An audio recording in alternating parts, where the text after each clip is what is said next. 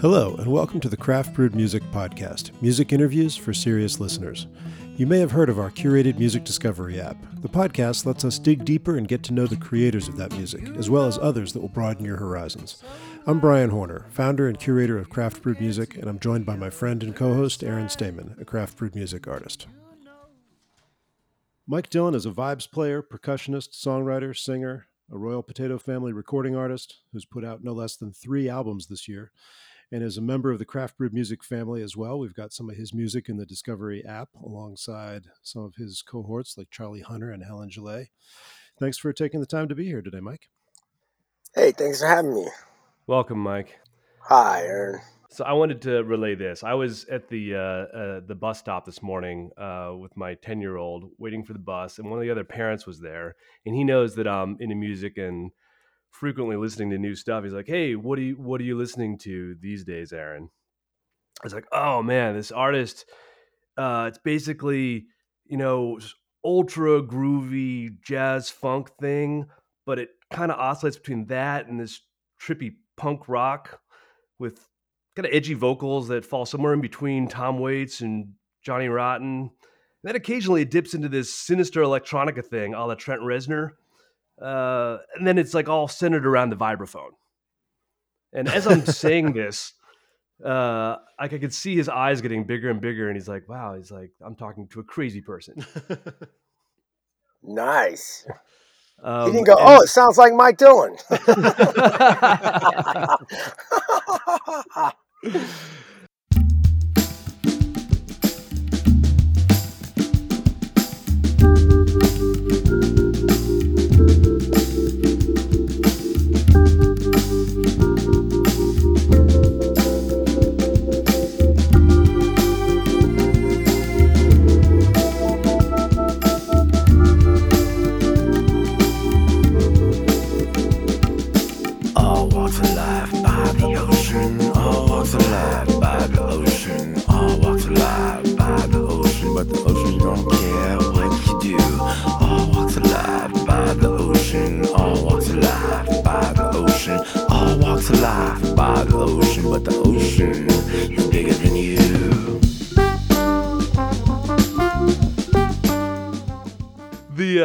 The thing that struck me though, as I was trying to describe what you do, is your listener is out there, and you've found them over the course of your career, and I'm very curious for people who are hungry for the very thing I've described.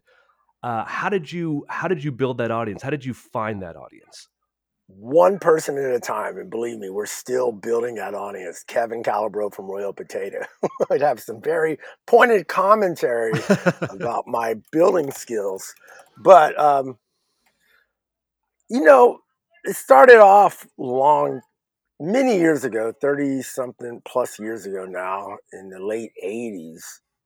And back then, it wasn't so vibraphone centered as much as it was percussion. Mm-hmm.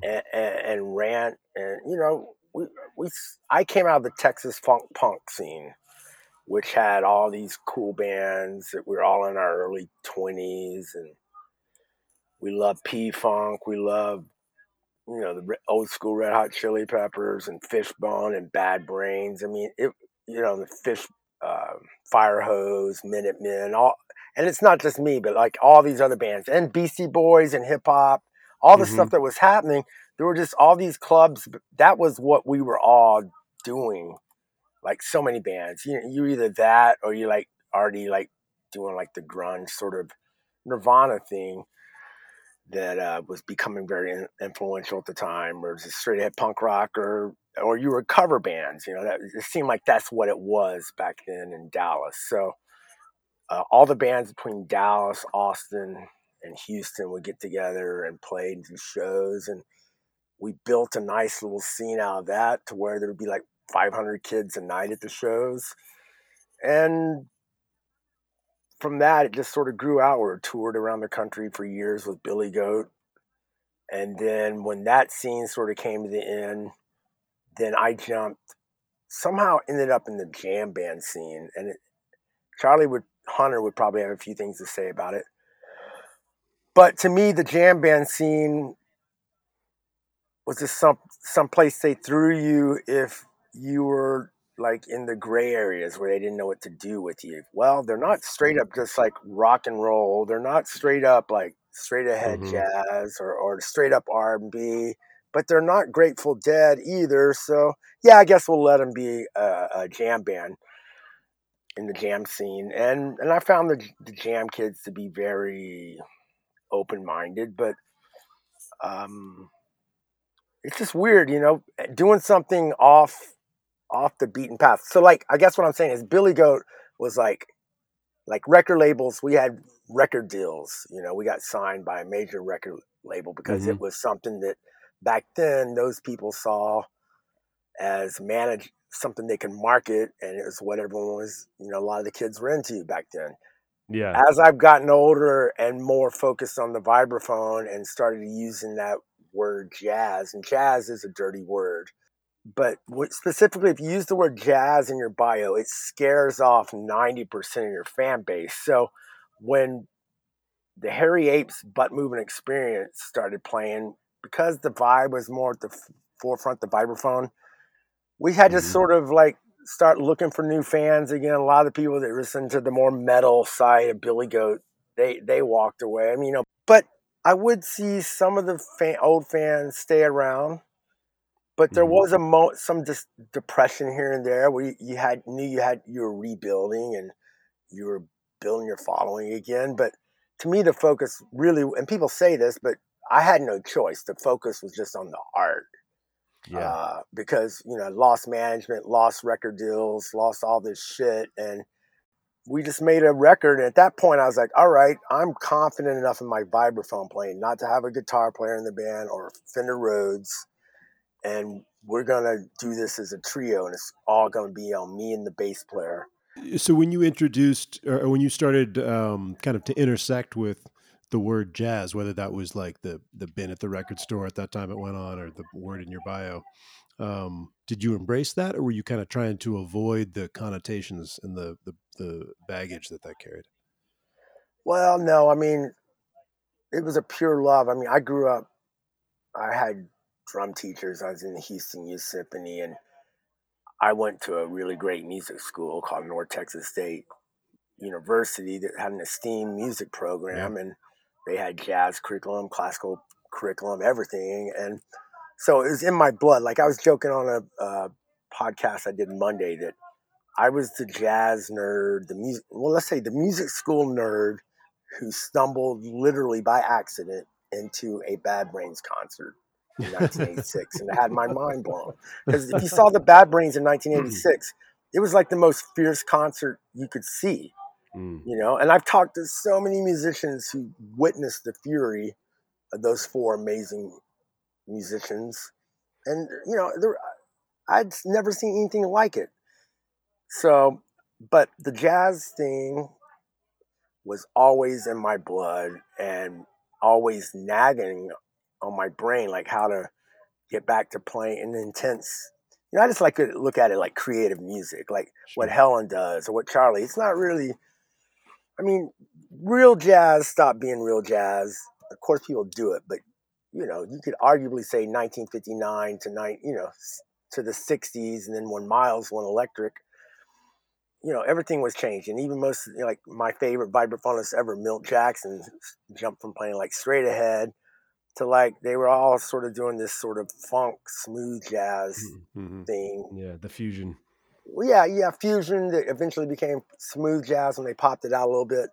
But you know what I mean? The golden era, like after Miles Yeah. Davis' second famous quintet was over, you know, after the golden years of Ornette Coleman, when John Coltrane passed away. I mean, so many amazing groups back then. Of course, Art Blakey kept it going. I got to see Art Blakey and the Jazz Messengers back in 1986, the same year I Wow. saw the Bad Brains.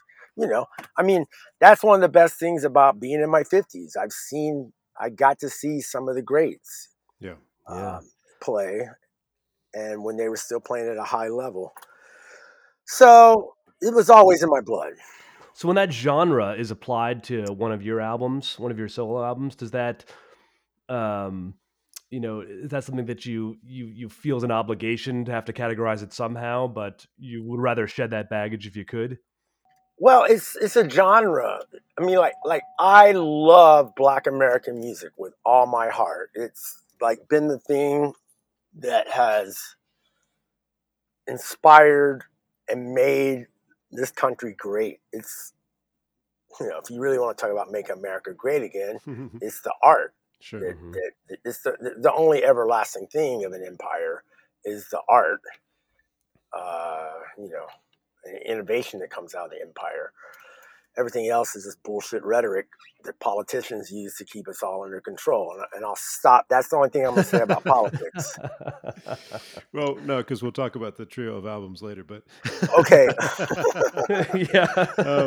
But yeah, it's such a sensitive. It's a weird thing because like I know like they gotta like labels and people trying to sell music. Bless any record label's heart this day. I mean, because.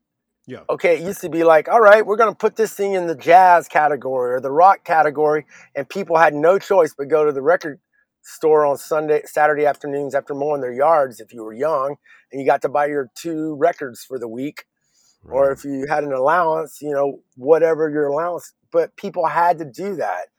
Now I just we're all guilty of it. We go to our streaming service and listen to our YouTube and the artist gets what's the rate point. So anyway, it's a genre. So, and I respect that word so much. So like, yeah, I play jazz. Well, sort of, but I know they're just trying to describe it.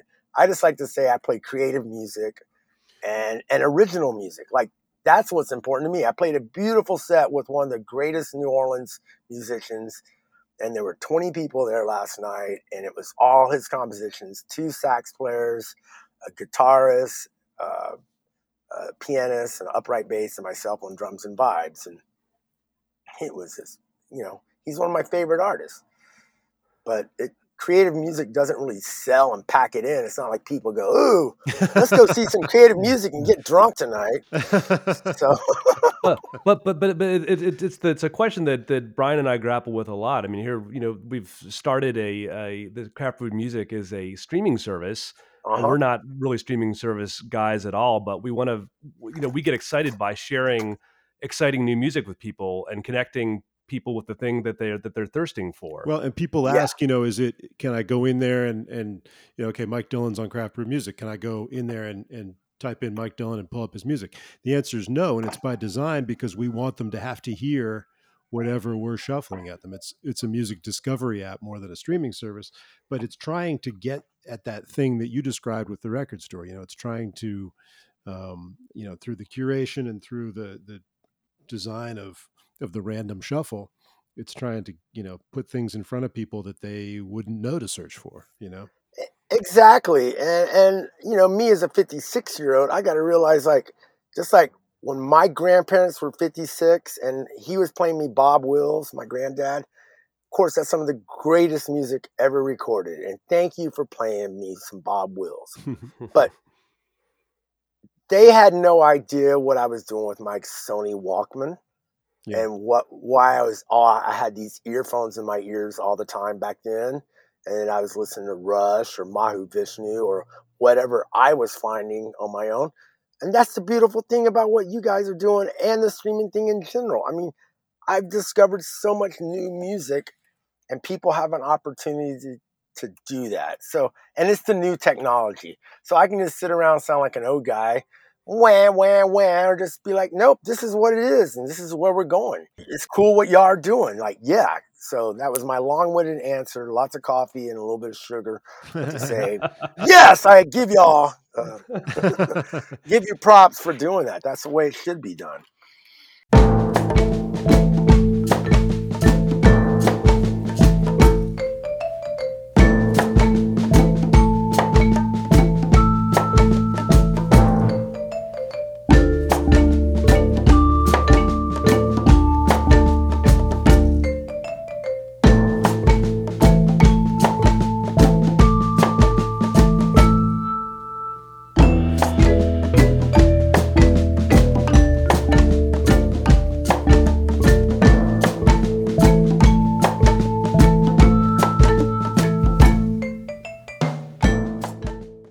Well, it's an interesting irony. You're talking about the technology allows that kind of discovery and the ability to check out whoever without, like I might maybe when I was 15, I wouldn't have paid $15 if I, wasn't burning to have something.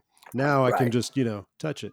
But it's interesting because, the internet, the technology allows artists like yourself to reach audiences in these niche places and allows audiences to check out anything they want.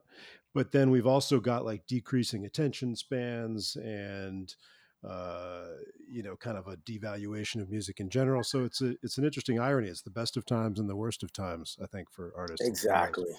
Yeah. So is that something you kind of wring your hands over, or do you just do your thing and do it the I best just way do you my can? And thing. I'm just trying to be like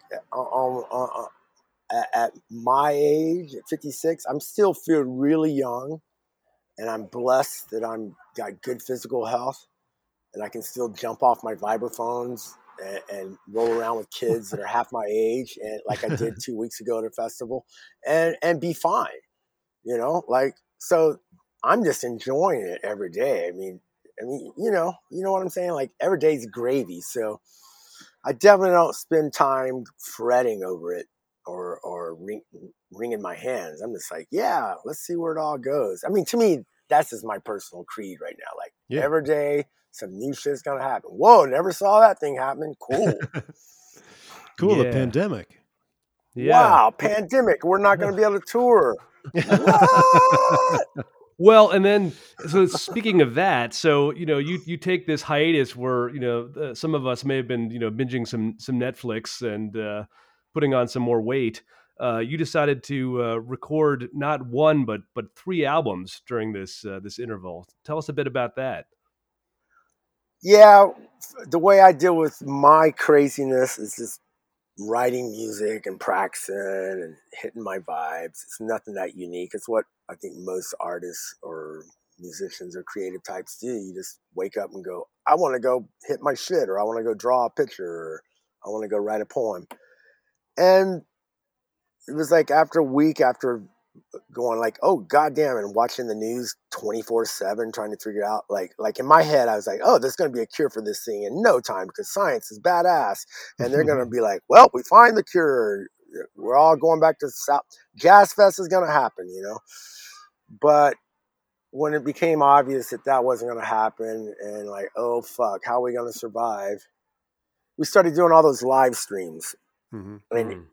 And that was nice. But I had already been recording a lot. Right, starting in December, I had like a little 2 week window off, and I was just doing my thing of like, all right, write a song a day, 4-track it, put some stupid lyrics and stupid vocals on it, and do the next one. So I had this nice body of work I'd started, and then I just got back into that mode. I was like, well, nothing else to do. Let's just start with the garage band and recording my jams. And I was like, I'm going to send them to my friends because we're all at home and no one's got anything going on. So I made a Dropbox folder and started inviting people to it, and just called it Quarantine Boogie Sessions. And I was like, hey, I'm going to make a record. Let's just see what happens. The tracks are in here. If you feel inclined to jump in, do it. If not, no hard feelings, no big deal. And I would say by the end of May, I called my engineer who I'd done Rosewood with, the record that came out the summer of the pandemic. And he was like, yeah, I'm ready to start recording. Just one person at a time, no bands. I'll stay in the control room with a mask on, and you can stay out in the tracking room. So I just brought in the hard drive of all the things I'd accumulated. I'd probably written 20 more songs.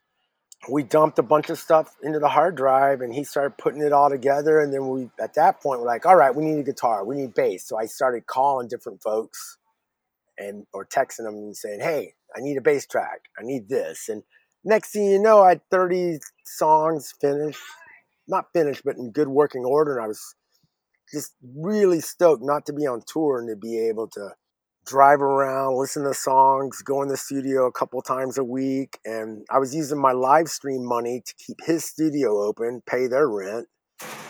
And it was sort of like just what was going on at the time. Everyone was helping everyone out to keep it going. I was getting enough money to pay my rent, so I helped my buddy with my leftover pay his rent. And you're hearing the New Orleans gutter punks in the background. Sorry. That's all right. So what evolved out of all these songs were three albums, each of which has a very unique flavor. Which I get the impression that there was a kind of like more of a structured concept to each one. But did it evolve more organically the way you're describing it?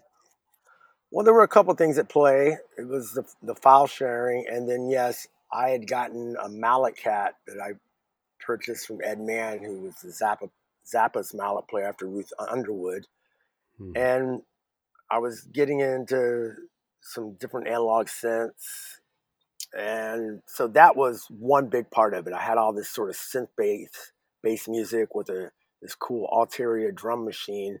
So like one record all of a sudden became like, oh, it's more a little electronic.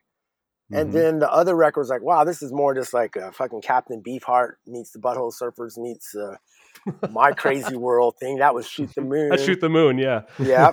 You know, a lot of Zappa. Like the guitar player would be like, all right, we need Stooges meets Beefheart. He'd be like, gotcha. You know, that was with the guitar players. Or I need Brian Eno meets Beefheart. You know, that was sort of like with the guitar players. That's what we tell them. My bass player, he's a little genius from New Orleans. He just knew what to do. So I didn't tell him anything.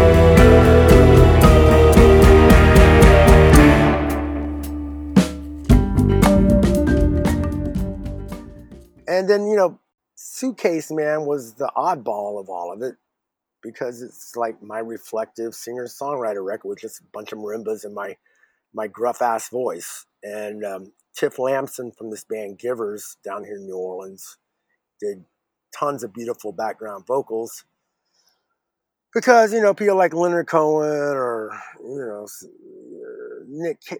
I like it when I hear like singers that are badass, like Nick Cave. He's a great lyricist. You know, I love the way he sings, but arguably, or Tom Waits or any of these guys that don't have like great voices per se. Like they're not like an Al Green or Jeff Buckley kind of vocal heroics. You know what I mean? Like, that's a specific character. There's a character in their voice we love. So I know what category my voice is in and my limitations. So I was like, but you know what? I love Elliott Smith. I love Nick Drake. I love all these guys. It was a really dark and depressing time for many reasons. And that one was very organic. I was just sitting around in the house playing marimba and then start singing. Like Suitcase Man just came out of the thin blue air and posted that on Instagram and people really liked it. So I was like, I'm going to do a whole record like this, just vibraphone, marimba, and vocals. And my wife, Peregrine Honig's a great artist, poet, writer. She teamed up with me and we collaborated. So we would just spend hours working on like, no, try the word this way, like every day. And she was like, she's not a musician, but she's a fucking taskmaster. I just be like, wow, man, just fucking lay off me. I'm doing the best I can. No, you can do better. Oh, that sucks. She just like snort. It was like, there was no like, oh yeah, that's great, man. It was like, you know, she was pretty tough on me and she was really attentive to every word. So I never spent that much time on a record focusing on the lyrics. And then she ended up helping me on the lyrics on everything else. There was only like 2 songs where she didn't have input in. And of course, she's like, God, those are such boy songs. They're so stupid.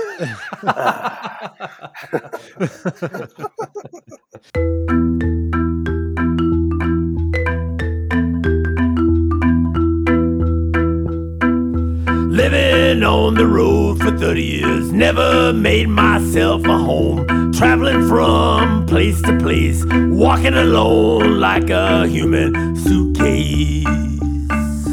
Suitcase, suitcase man. Drop my bags on the floor, instruments by the door. My home is a Chevy van. Guess that's why she calls me suitcase. Suitcase, suitcase man.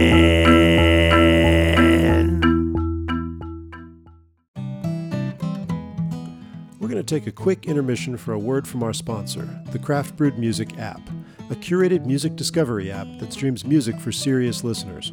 Sometimes we hear that people want to hear more of the songs we play on the podcast. To hear more Craft Brewed music, download the Craft Brewed Music app from the App Store or Google Play and get a free 2-week trial. We'll help you discover music off the beaten path so that you become the person your friends turn to for recommendations, and we split our income with the artists. Craft Brewed Music, the music discovery app for serious listeners. To hear samples and find out more about us, visit craftbrewedmusic.com. So you've crafted these 3 albums out of this process, that 1918 being the more kind of analog synth, electronica kind of meditative album, Suitcase Man being the very contemplative kind of reflection on your life, then Shoot the Moon being the chaos that it is. And like they each have a concept and a cohesiveness that brings those songs together. Yeah. Is the album listener still out there? Is that person, that audience still out there in this day and age? Yeah, albums do better than ever. Thank God that Kevin Calabro is insane enough to release all 3 records from an artist like me on the same day. And, my fans, he prints up 500 copies of each record. And when they're gone, they're gone. I mean, I don't even think I have a copy of some of my records. We sell them all. There's a few titles I don't have copies. And it's for that reason. People love putting on the side, splitting it up. It's really fun for me thinking in terms of, all right, this is going to be the great first set. This is going to be a really cool second set. How are we going to start side 2? How are we going to end it? And so can that aesthetic of the vinyl listener translate into the streaming world with the same material? Like the concepts, regardless of the experience or the organization of the songs, with your 3 albums as an example of kind of the concept, that size of collection of songs, versus an EP or a single. Does that translate, you think? Do your fans, by virtue of kind of their adventurousness, follow you into the streaming world? I mean, funny you mentioned that. I started thinking of Lil Nas X. I mean, he made his first big hit on $20 basically, and went through TikTok and got 100 million views, listens, whatever you want to call them, streams. I mean, one song like that. Management would tell you the way you do it is make one song that catches fire, and that's how you're going to light things up on the streaming world. But my buddies in Clutch, what they've been doing is actively going, all right, you guys, we're releasing this only on digital platform. Let's get over to Spotify. And they started ushering their hardcore fans, hard-won fans over 30 years of touring, to become receptive to this streaming thing. So I think it's, for artists like me, it's up to me to do the work and to get the fans I have in the streaming world. Then hopefully that in turn makes me get a few fans that discover me on these. I thought I was talking to. Kevin didn't tell me who y'all were or what it was. He just said, "You want to do it?" I said, "Sure." And I saw the name of your Zencast, and at first I was like, "Oh, cool, man! Sounds like these guys are craft beer guys, man, and they're going to be talking to me about music and beer. And I quit drinking a few years ago, but then I realized, no, that's what y'all are. Y'all are just like the craft beer guys. You're just like the good weed guys. Like that's what y'all are doing with the music. And that's why it's a great name. Now I fucking fully get it. My epiphany went off about 5 minutes ago. But does it translate all these records? That's a good question. I don't even know if I have an answer for you. I think it does. I mean, I love listening to them in album form, and I love listening to all the songs on one CD in my van and just jumping around. So yeah, it translates. So the other way I wanted to ask this question was, if like you're a hardcore Rush fan and like you're the guy who wants to listen to all 11 minutes of Xanadu, like in a streaming world, like how do you find that?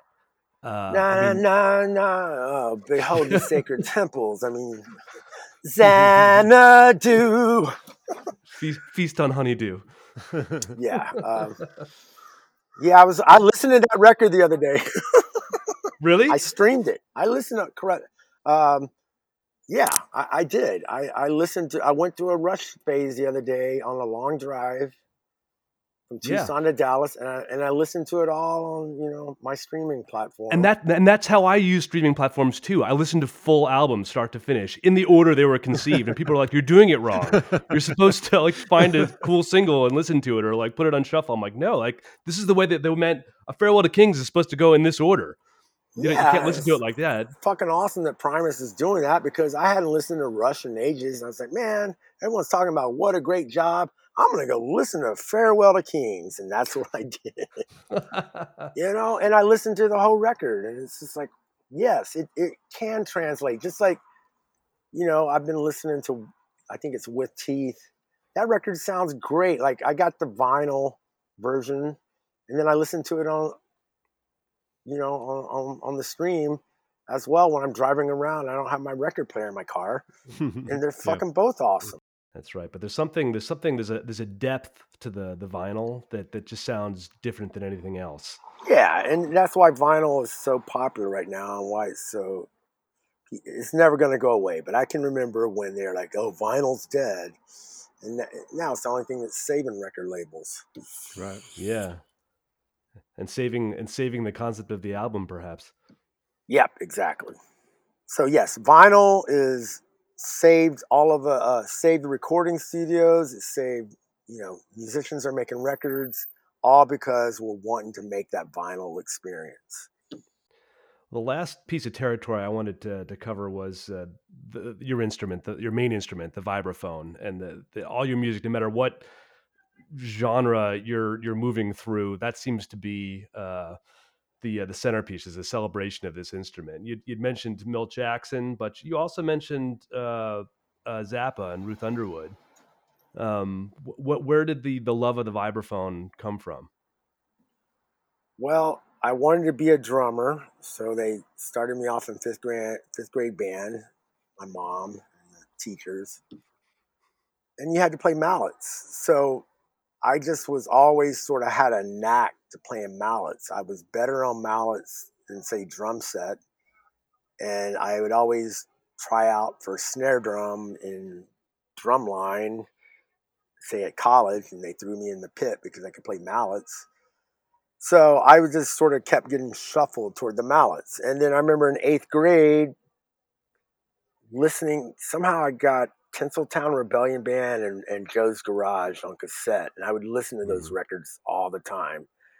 So Zappa was a pretty important part of my musical concept. And, we're listening to Rush. Rush was my favorite band, and all the other prog rock bands, even like Brand X and Alan Holdsworth, just tons of records. And I would always hear like vibraphone or with Zappa more marimba and xylophone kind of things that were just part of the music and up front. And it was sort of an accident, but I had my vibraphone, and in 1994, when I saw this Thelonious Monk movie, Straight No Chaser, that Clint Eastwood. Yeah, the Clint Eastwood movie, and it was in a hotel. I was just like, I need to start playing my vibraphone again.